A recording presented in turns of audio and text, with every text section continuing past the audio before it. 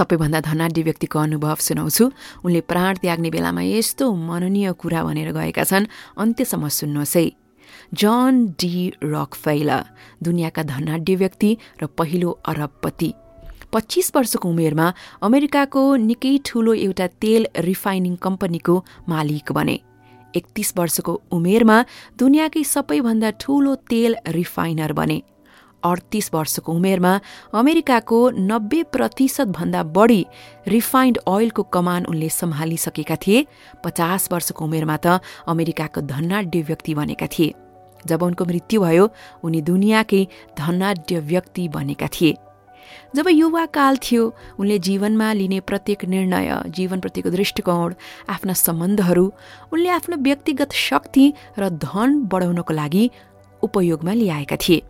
तर 53 वर्षको उमेरमा जब उनी पुगे, अचानकै बिरामी परे।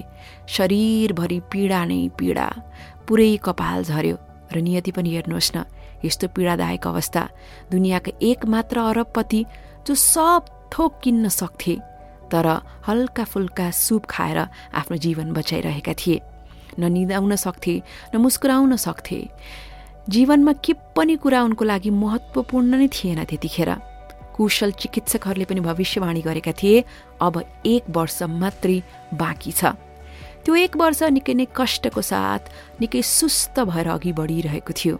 जब उनी मृत्युको नजिक पुग्दै थिए, एक बिहान उनलाई अचानक महसुस भयो, आफ्नो सम्पूर्ण सम्पत्ति त म अलिकति पनि अर्को दुनियाँमा लगेर जानै सक्दिनँ।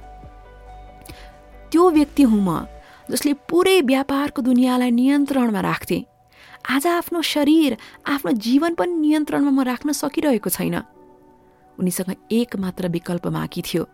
आफ्ना वकिलहरू, अकाउन्टेन्ट, म्यानेजर बोलाए र घोषणा गरे आफ्नो सम्पूर्ण सम्पत्ति अस्पताललाई, अनुसन्धानको कामलाई अनि दान धर्मको नाममा दिने भनेर। जन डी रकफेलर नामक फाउन्डेसनको स्थापना पनि भयो, जसले स्वास्थ्यको क्षेत्रमा, उपचारको क्षेत्रमा उल्लेखनीय कामहरू गर्न सफल भयो। र हेर्नुहोस् न, आश्चर्यजनक कुरा त यस्तो, जब आफ्नो कमाईको हिस्सा उनले दिन थाले, उनको शरीरमा पनि आश्चर्यजनक रूपले स्वास्थ्य सुध्रदै आयो। कुनै बेला उनलाई 53 वर्षको उमेरमा नै अब 1 वर्ष मात्रै बाँकी भन्दै पनि उनी 98 वर्षको उमेरसम्म बाँच्न सफल भए। उनले कृतज्ञता सिके। आफ्नो अधिकांश सम्पत्ति समाजलाई नै फिर्ता गरिदिए। उनको शरीर स्वस्थ भयो मात्रै होइन, उनले सन्तोषपूर्ण जीवन पनि बाँचे। परोपकारी कामहरू गर्ने हो, विपन्न अनि सङ्कटग्रस्त व्यक्तिहरूलाई मद्दत गर्ने हो भने त्यो नै खुसीसँग बाँच्ने एउटा सशक्त माध्यम रहेछ, त्यो पनि उनले सिके। र आफ्नो मृत्यु अगाडि आफ्नो डायरीमा उनले लेखे, मैले जीवनमा काम गर्न सिकेँ। मेरो जीवन एउटा लामो अनि सुखद यात्रा बन्यो।